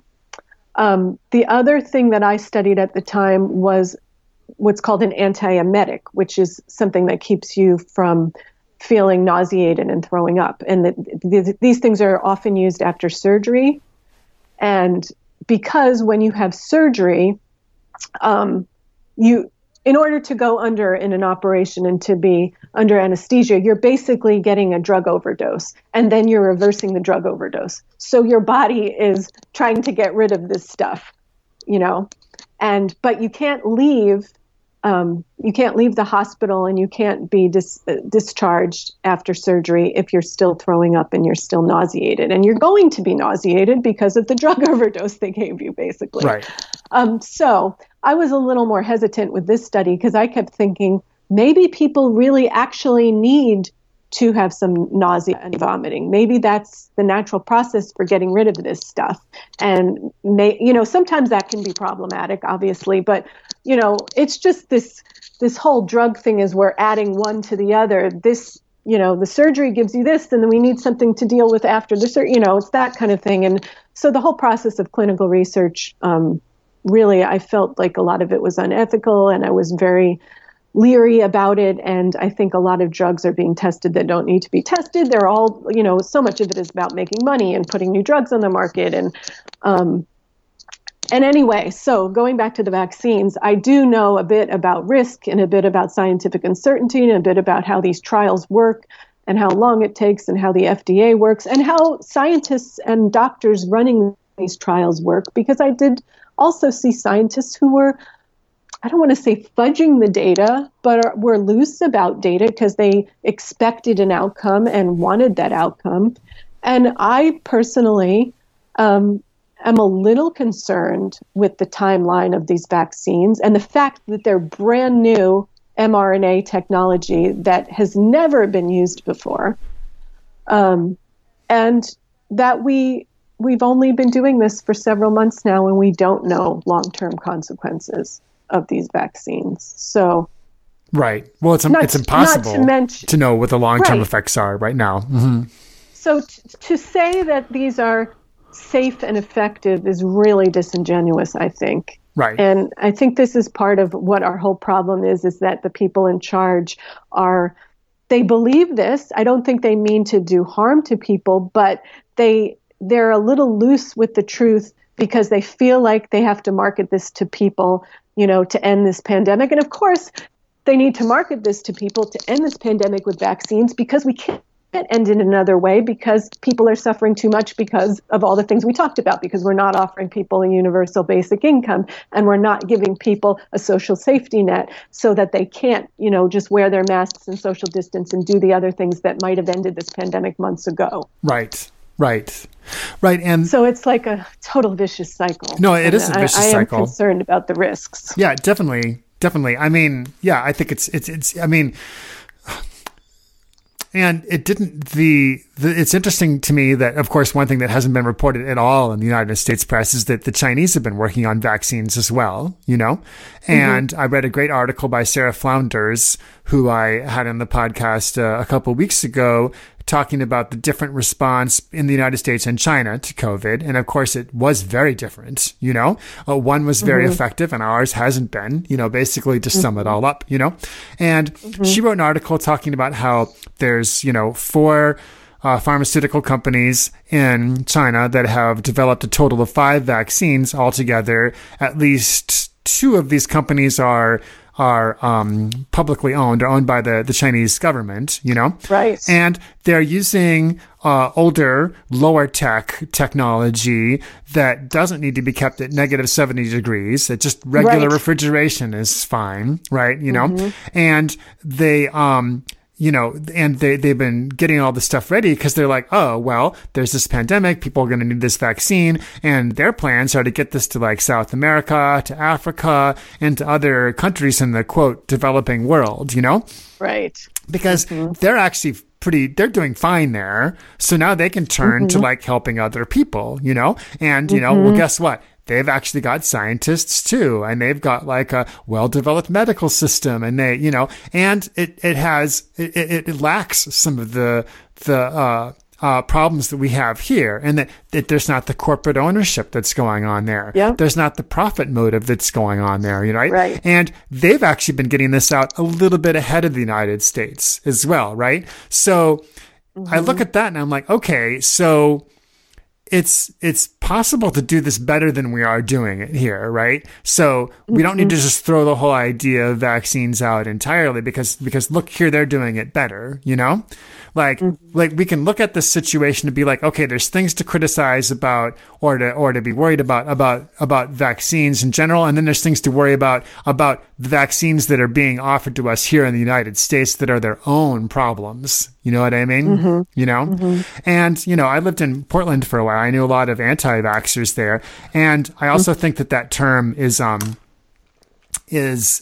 used as kind of a slur unnecessarily as well. I mean, Yes. There's people who are not, strictly speaking anti-vaccination, but they're skeptical about it, and they're looking at things that, I haven't looked into enough to know, but like, well, it does seem interesting to me that children are now being given so many more vaccines than they were when I was young. It's like, well, okay. Right. And I have read enough to know that like, no, this stuff isn't tested that well necessarily. I mean, the sort of, there's a faith that some people are just like, oh, it's fine. And it's like, well, no, wait a minute. You can't just say, oh, it's fine about anything that happens here. Yes. And this pejorative with the anti-vaxxers, I understand it because there has been harm done with measles outbreaks that are happening when they didn't need to be. But we will not talk about the nuance. We think people are too stupid, and that's kind of our marketing too. Edward Bernays, who started advertising and marketing, was basically trying to control people, and it's like so many I don't know if scientists themselves, but yeah, some of them, we think people are too stupid to get the nuance, and that we just have to make it simplified, and that I think causes more harm than telling people the truth and trying to get through the nuance. Because when it comes to vaccines, like there's so many different kinds of viruses and diseases that we get vaccinated for, and the vaccines work in different ways. Like we get measles, mumps, and rubella that you and I got when we were kids, and we're vaccinated for life. You get a flu vaccine and it changes every year. And I don't think people really know that the flu vaccine is only 40% effective, and that because the flu mutates every year, a lot of times the vaccines are not effective for the flu strain, or that you have to wait till later in the season for the right vaccine that's effective for that flu strain. And, it's very dependent upon what specifically you're talking about. About 5 years ago, pertussis, which is whooping cough, was going around in the area where I was living. And I went to the doctor for a physical, and she said, would you mind getting this vaccine because children are getting it and we want to get herd immunity? And I said, sure. I don't want people getting whooping cough. But at the same time, I didn't take the flu vaccine because I know it's kind of like, in some ways, a panacea, and it's not necessarily useful. And it doesn't necessarily do what they're claiming it does every year. So, right. Yeah, there is a lot of nuance in this. And this pejorative of anti-vaxxers only makes it worse, I think. Right. No, I don't think that kind of labeling ever helps, And I recently listened to a podcast. I don't know if you ever listened to Behind the Bastards. That's a really great podcast that Robert Evans does, And he got into the anti-vaccination movement, and he had one whole episode about I can't remember the Andrew. I can't remember his name now, but. Wakefield. Yes, thank you, Andrew Wakefield. Right. Yeah. So I'm just going to tell the story briefly. Whole thing with autism. I'm going to tell the story briefly because I think it's a good one. Because one of the things you always hear from people who are skeptical of the vaccines is like, oh, there's this connection between autism and vaccines. Like, and so anyway, Robert Evans gets into it and he's like, okay, this all comes from Andrew Wakefield. And it all comes from this one study that he did in the late 90s in Britain. And there was like a few problems with this study. One, he was testing on the effects of the combined vaccination of measles with a couple of other things.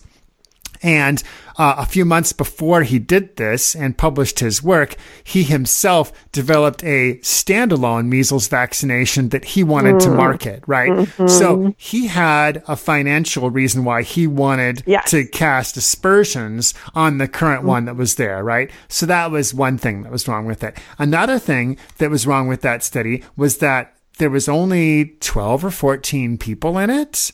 Yes.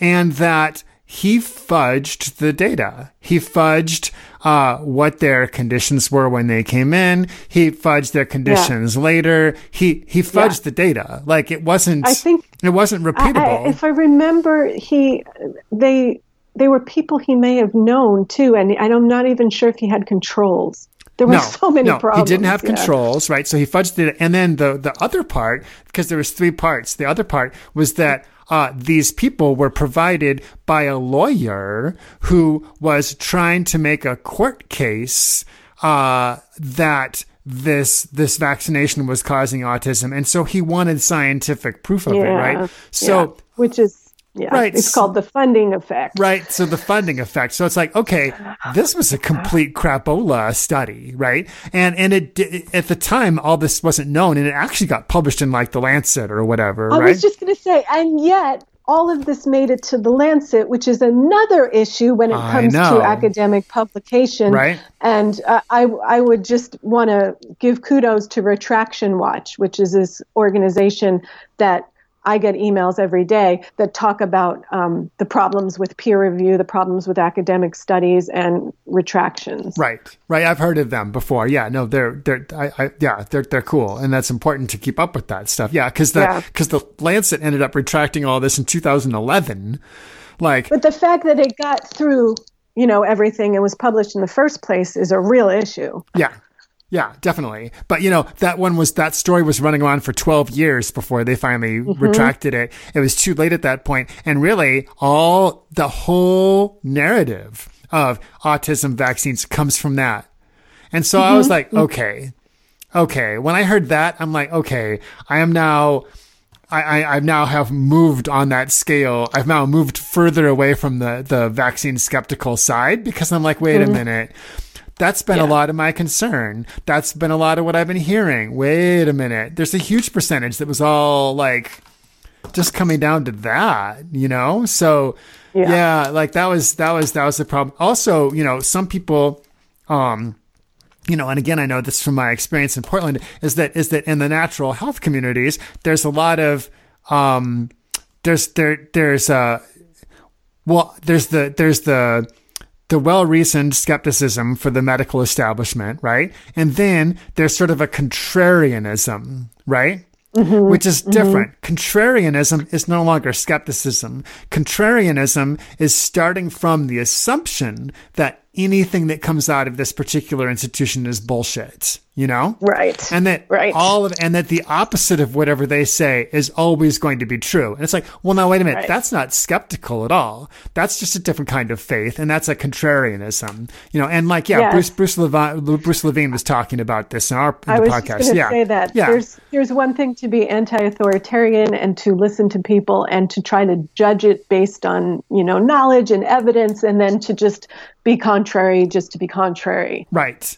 And so a lot of the natural health community, unfortunately, is contrarian, not skeptical. Yeah. And so it's like, oh, well, we're going to reject vaccines because they're part of that establishment. Well, then I got into the history of it more, and I'm like, well, wait a minute. Actually, vaccine technology or vaccines as a concept doesn't come from Western medicine. It comes first from the Chinese, who were experimenting with it back in like the year 1000, right? And maybe as far back as 200 BC, right? So they were doing, and besides that, it was also a tradition in African folk medicine.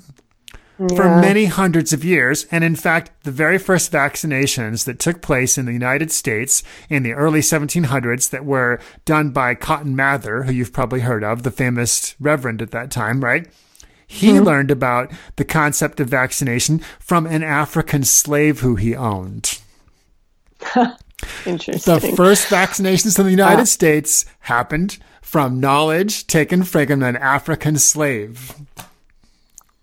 And it's just, again, and so we have this whole thing that comes about where people don't want to have any vaccinations at all, and it's a healthy skepticism, but that's gone out of control, just like this denial or this skepticism about COVID in general, because people weren't being forthright and people weren't being honest and people in power were being corrupt. Right.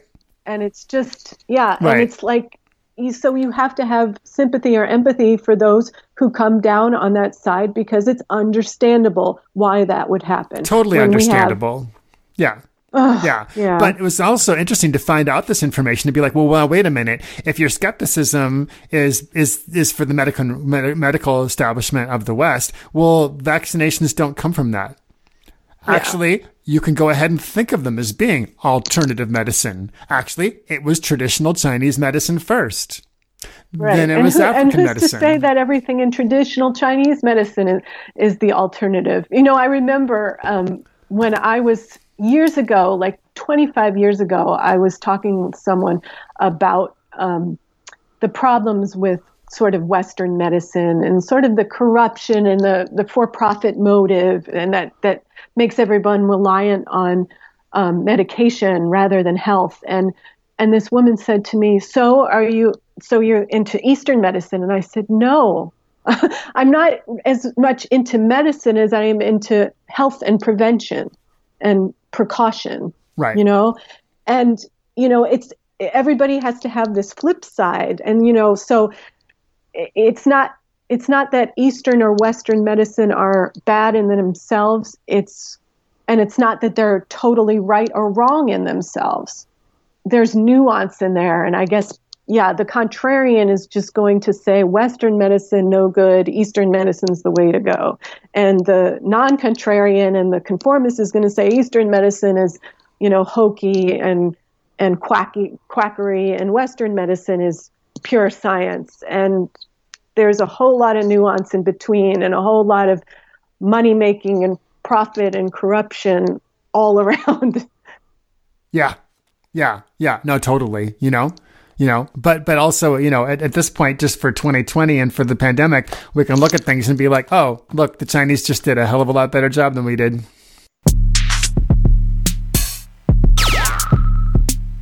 We're so closed off in this country in so many ways, and we just think we're the epitome of society and of the way to do things. And part of that is, some people say that we all need to travel and we need to see other societies, but I don't know that necessarily helps, because I think a lot of people travel and just keep their American framework as they go to a new city around the world, and they stay in their hotel and they eat the food they want to eat, and they might get a little bit of the culture. But I don't know if traveling necessarily makes you aware of different ways of seeing the world and being in the world. But for sure, Americans think we're the epitome of everything in so many ways, and we just cannot imagine that there's another way to do things. Well, and we wouldn't even have to travel if we didn't want. I mean, when it comes to food, for example, food from all over the world is available here. I mean, if you like food, the United States is actually one of the greatest places to be that's ever been, and that there's so much food from all over the world that's available here. I mean, I visited my parents in Omaha earlier this year, and I was like, oh, I want to go to a Middle Eastern grocery store and pick up something. And there were several, in Omaha, and I had the same experience that I had when I went to one there as I do in any other city, which is that I'm usually the only sort of white European looking guy in there, and like everyone else, seems to be, from the Middle East, who's in there. And it's like, well, that's just so sad because there's all these great things that I can buy in here that are really tasty and delicious and they're great prices. And like there's so much mixing that could be happening in the United States that isn't, you know? But, and unfortunately, I think it's funny because we've been the melting pot of the world, as they say, and we're getting all of this wonderful cuisine that we've gotten for several decades now, at least.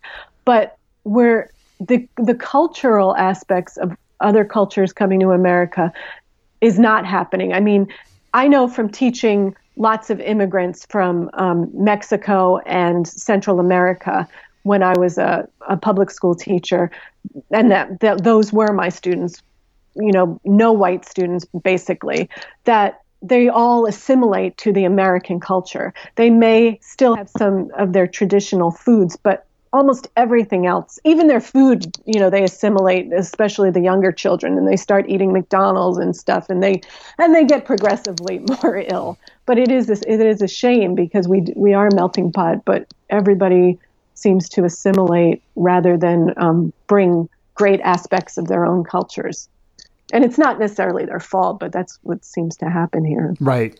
I mean, and I think that the days of that are possibly, you know, well, I mean, they're definitely numbered in some way. It's just how close is that? I mean, I was listening to Abby and Robbie Martin's podcast before our conversation here this morning, and they were they're having kind of a 2020 look back too, and they were, several times they were referring to the U.S. as being a failed state, you know? Absolutely, yeah. I was going to ask you if you thought so. Oh, yeah. I mean, how could it not be a failed state when what do we have? All these people who have no health care, all of the millions and millions of people in poverty, and the extreme inequality in income and in wealth. Absolutely, it's a failed state.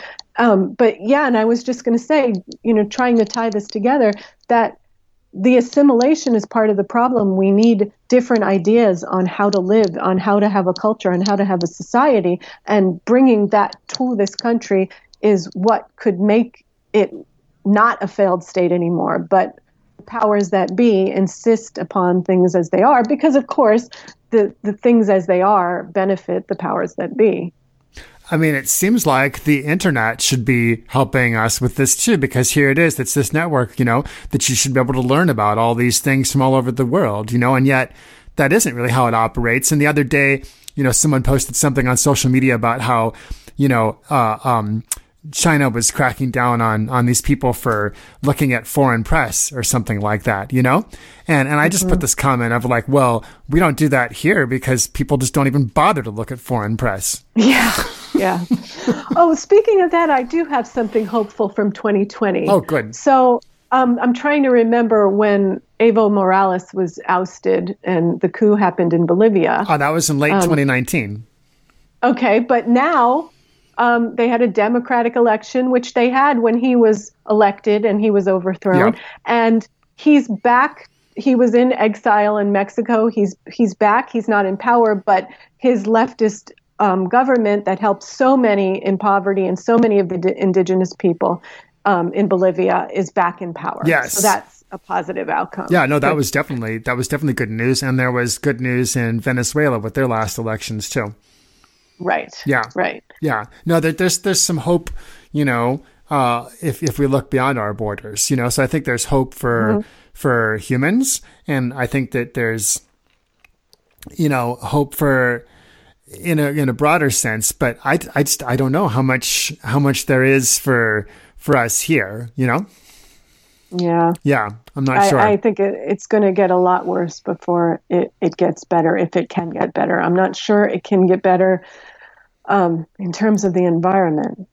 That's, you know, when we talk about these vaccines and we talk about COVID, what I see all around me is all of the vaccine research and all that goes into making and using these vaccines is so destructive to the environment and so natural resource intensive. And I don't know if you know that one of the ingredients in vaccines that keeps them from getting growing bacteria in the vaccine itself is they need to take this chemical component from horseshoe crabs. Oh no. Yeah, I'll send you some information on that. But it is just horrific how they call it milking the horseshoe crab for its blood, because it has this chemical component found nowhere else that prevents a bacterial outbreak in, the vaccines as they're kept in storage. And it's just horrific. So, I mean, as much as we say, okay, we're doing this great thing, we're creating vaccines, we might get over this pandemic, but we're doing it, and this is part of our whole way of life, in a way that's so destructive to the environment. And all of the, disposable resources we're using to keep safe and with treating people who have COVID and through, in the hospitals and stuff. It's so alarming on an ecological scale. I'd heard that about the horseshoe crabs years ago, but I'd forgotten all about it. There's always these things going on, I suppose. Yeah. And so it's like, again, this is why we need to, do maybe a debriefing of this pandemic and think about ways that we can deal with it that are more ecologically sound. But I don't see anyone doing that. I mean, all there is this glorifying the vaccines and glorifying the technology, which is completely unsustainable. So right. Yeah, I don't know much about the mRNA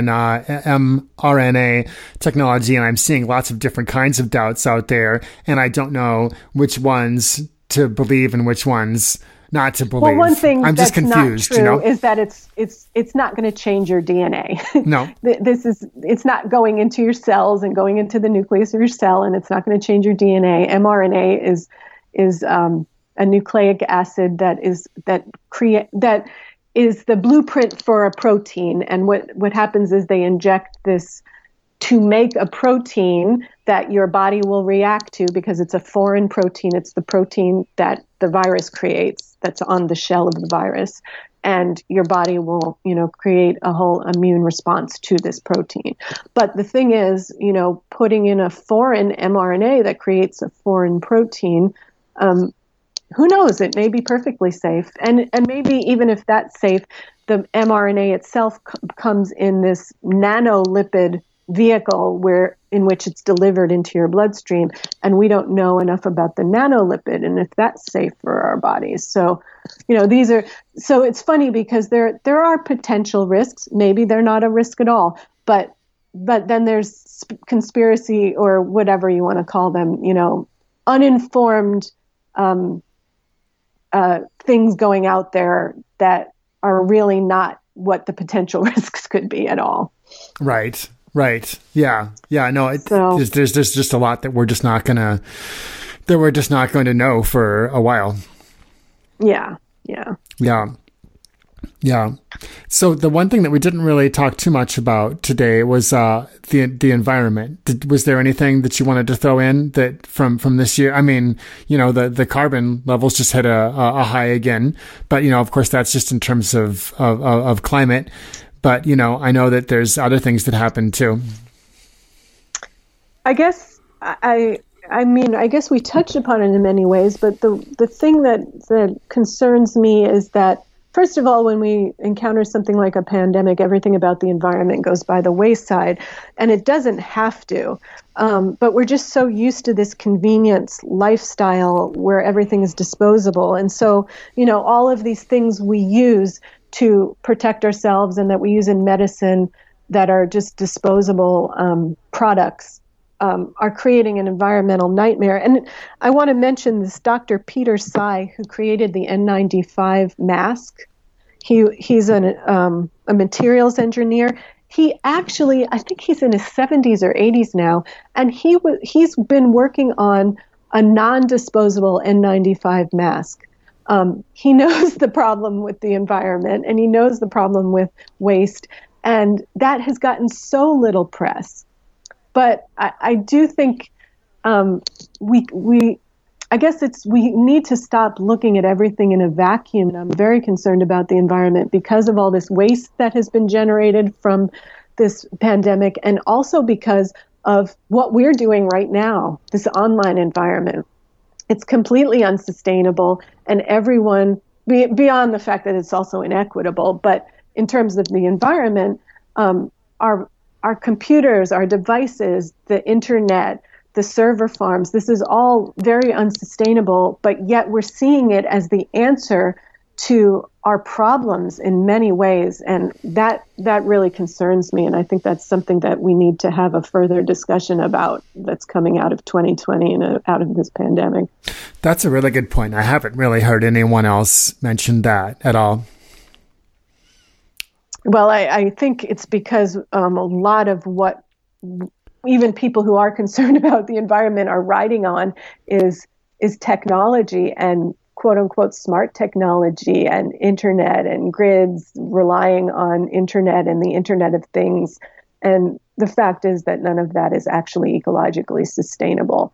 And so it's not something people really want to talk about, but I think it's something that really needs to be discussed. Yeah, I mean, the fact is that we need to step back from all of that. If we were being smart, you know, right now, we would be using the resources that we have left right now and the dwindling wealth that we have left right now to retool society to a much more simple, less complex and less technological level. I mean, that's kind of what I want to work on, and what I really want to talk about and stuff is that kind of thing, how to take apart this beast, you know? Yes, me too.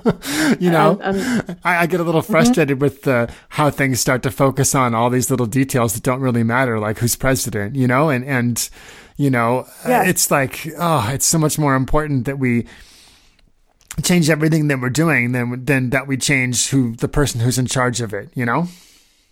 Yes, and by the way, just before we started talking, Al Gore came out with a piece, an opinion piece, and I can't remember if it's in the New York Times or where, but basically it was basically a hope for the Biden administration, and it relied on techno-salvation and you know, our increasing technology to solve our ecological problems, basically climate change, because that's really all he focuses on. And again, that was very disheartening to see, because I don't see any solutions in what he's proposing in terms of taking apart this beast, as you said. And, you know, just to see that as the voice who's supposedly concerned about the environment and the voice out there for going forward, it's not where we need to go as far as I can see. And I think you'd agree, it's not about taking apart this beast that is our way of life that needs to be dismantled if we're to survive, basically. Yeah. I mean, I know people personally who are skeptical about climate change, but who are opposed to pollution in general, you know? And who are into organic food, and they're against the use of pesticides. They are opposed to all the plastics going into the oceans and all this. I mean, the whole litany of environmental things that are happening besides climate change are things that lots of other people do see, you know? I mean, there's people who want to save the wolves. There's people who don't want to see the trees cut down, et cetera, you know what I mean? But who are skeptical of the climate issue, in part because what they're seeing is some very real attempts by some people out there in the ruling elite to use the climate situation as an excuse for more centralized control. Yeah. You know? Yeah.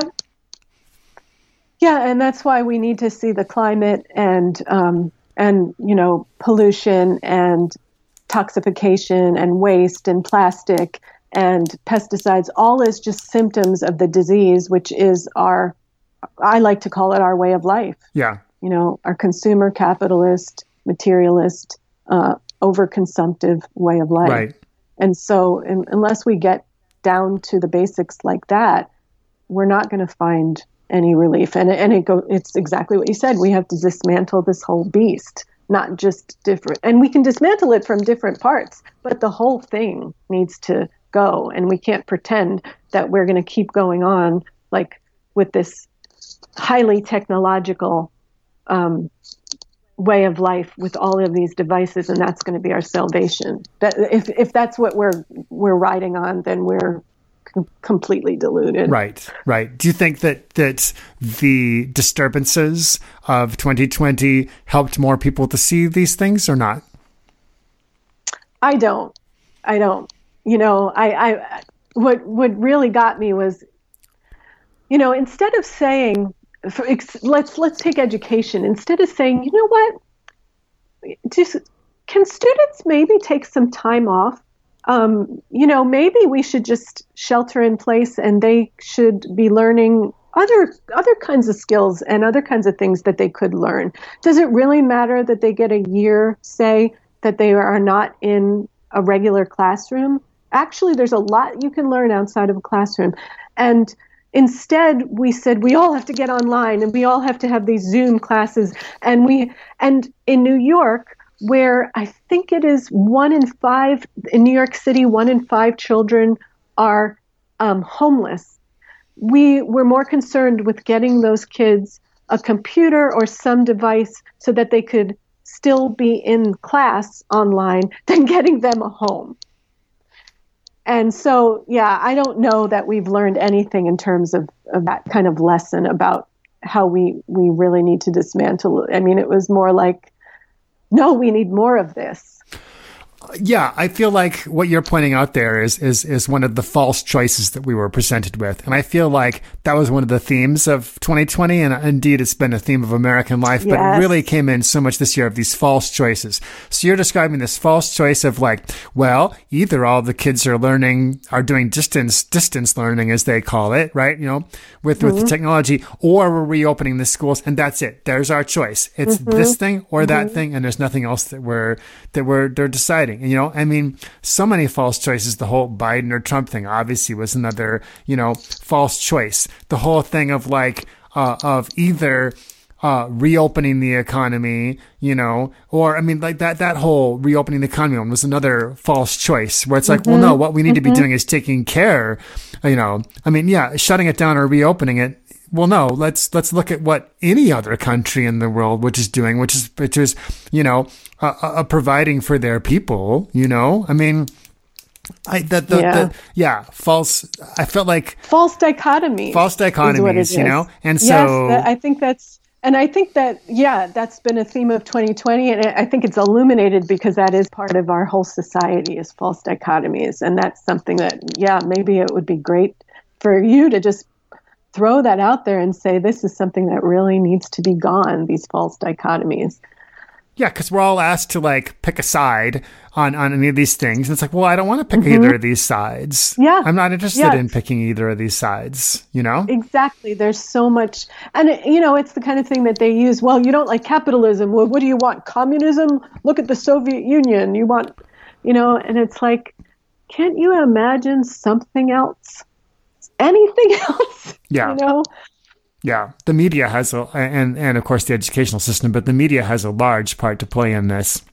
Absolutely. And that's it goes back to what we were saying. It's people who might not even recognize these false dichotomies, they're feeling them, and they're saying, well, this is not a good choice, and so sometimes they're coming down on one side or the other. But I think I think the problem is that we don't have the freedom to choose anything else, and people are feeling that, and that might be why people are making bad choices and coming out and doing things that they would not otherwise do, because this is what we're given, these phony false dichotomies all the time. Yeah. No, and what that does is prevent us from ever discussing any real solutions. And it makes everything divisive too. Yeah. And that's probably its purpose, because it keeps us in control and it keeps us fighting amongst each other instead of fighting the powers that be who are controlling us. And how much of that, in your opinion, is actual policy, and how much of that is just the shape of our society in which even the rulers and even the people in charge of the media are actually believing this stuff themselves? I don't know. I think that's a good question. I don't know if people believe it or they get to a point in their lives where they are so comfortable and they have so much wealth or power that they choose to believe it, and they're more concerned with maintaining their own wealth and power and status. So it becomes like truth to them. Right. Yeah. Because, these people all go to the same schools, and are given the same worldview. And here's what's acceptable. Here's what's not acceptable. Here's what your choices are, And so they're like, oh, well, these are the only things that are possible. It's, sometimes I wonder how much of it is not, intentional. Oh, we're trying to control everybody. And some of it is just a lot of people in charge who lack imagination. Well, yeah, and you discussed this a lot with Bruce Levine, because he talked about anti-authoritarian people and what I would say were more conformists. I don't know if he used that word, but I think I've seen that, and I've kind of described it as there are people who are kind of, I guess the anti-authoritarians could almost be thought of as leaders, because they're not willing to be led by others necessarily unless they've really vetted that person's ideas. And then there are, I think more people are just looking for someone to lead them. And so when you're looking for someone to lead you, you get, you follow along with the rules and you follow along with what's supposed to be.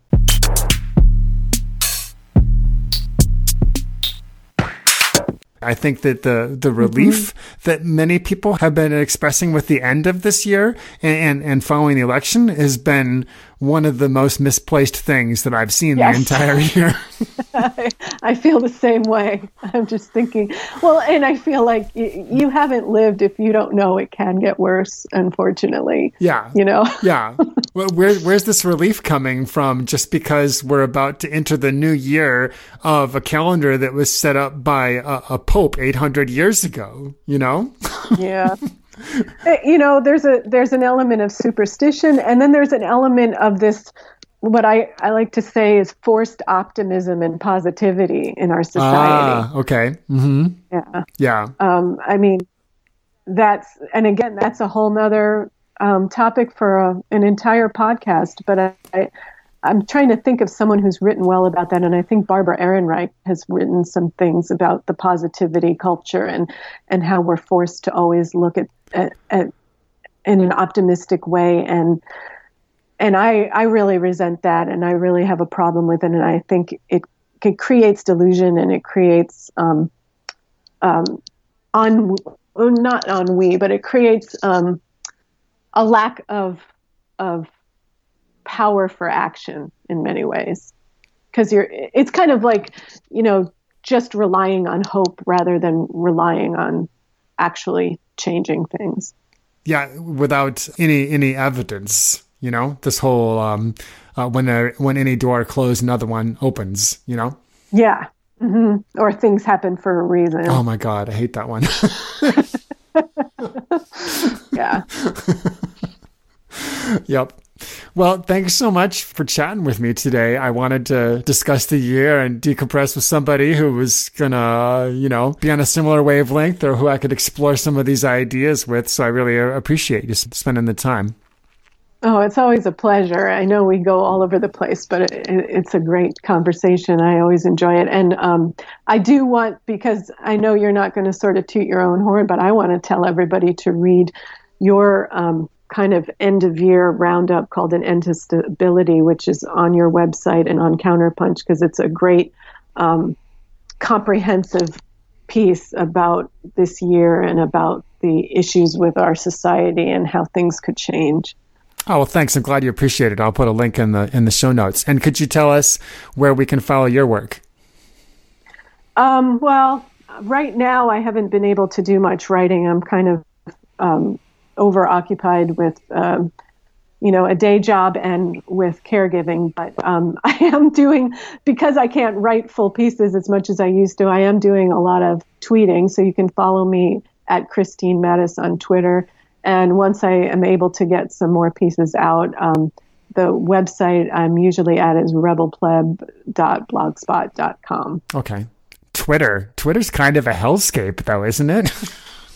You know, it is, and I try not to go too deeply in there. What I've been doing on it, and I can't remember why I first joined it, because I am not really fond of social media, but like I said, since I haven't been able to write long pieces in a while, I'm trying to just vent and plant seeds on Twitter, as the wonderful Bill Hicks said in one of his most famous stand-up routines when he was talking about marketing. He just said, you know, he was denouncing marketing and advertising and talking about all the ills of it, and he was just saying, I'm just planting seeds out there. So that's what I'm trying to use Twitter. When I see something or hear something and I have a different take on it or want to try to reframe it, I just try to throw something out there.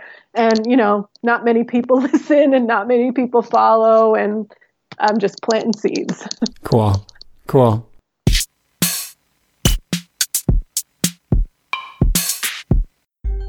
Voices for Nature and Peace is produced in the Gila River Valley, New Mexico, USA, on land that we acknowledge is illegally occupied Apache territory. The intro music is Zero G Yogi by Big Z, with narration by Kelly Moody of the Ground Shots podcast. This outro music is Trip A, also by Big Z. Commercial break narration by Nikki Hill.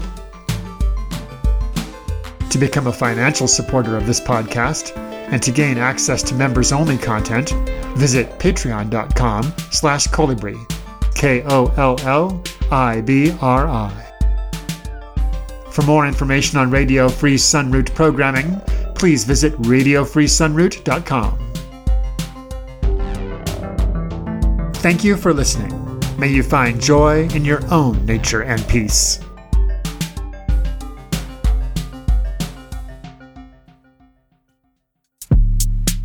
By the way, I really enjoyed your talk with Bruce Levine.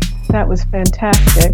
That was a really enjoyable one. And one of the reasons I started a podcast was to talk to him sometime, you know? Yeah. I've been enjoying reading his stuff because I knew about the studies with placebo showing that SSRIs really weren't doing anything for depression. And you know, I've been trying to find professionals who would say anything like that. Of course, he's one of the few who do. But yeah, I mean, his criticism of psychology is something that should be out there, of course, and isn't, because money making is to be had, and that's more important than truth.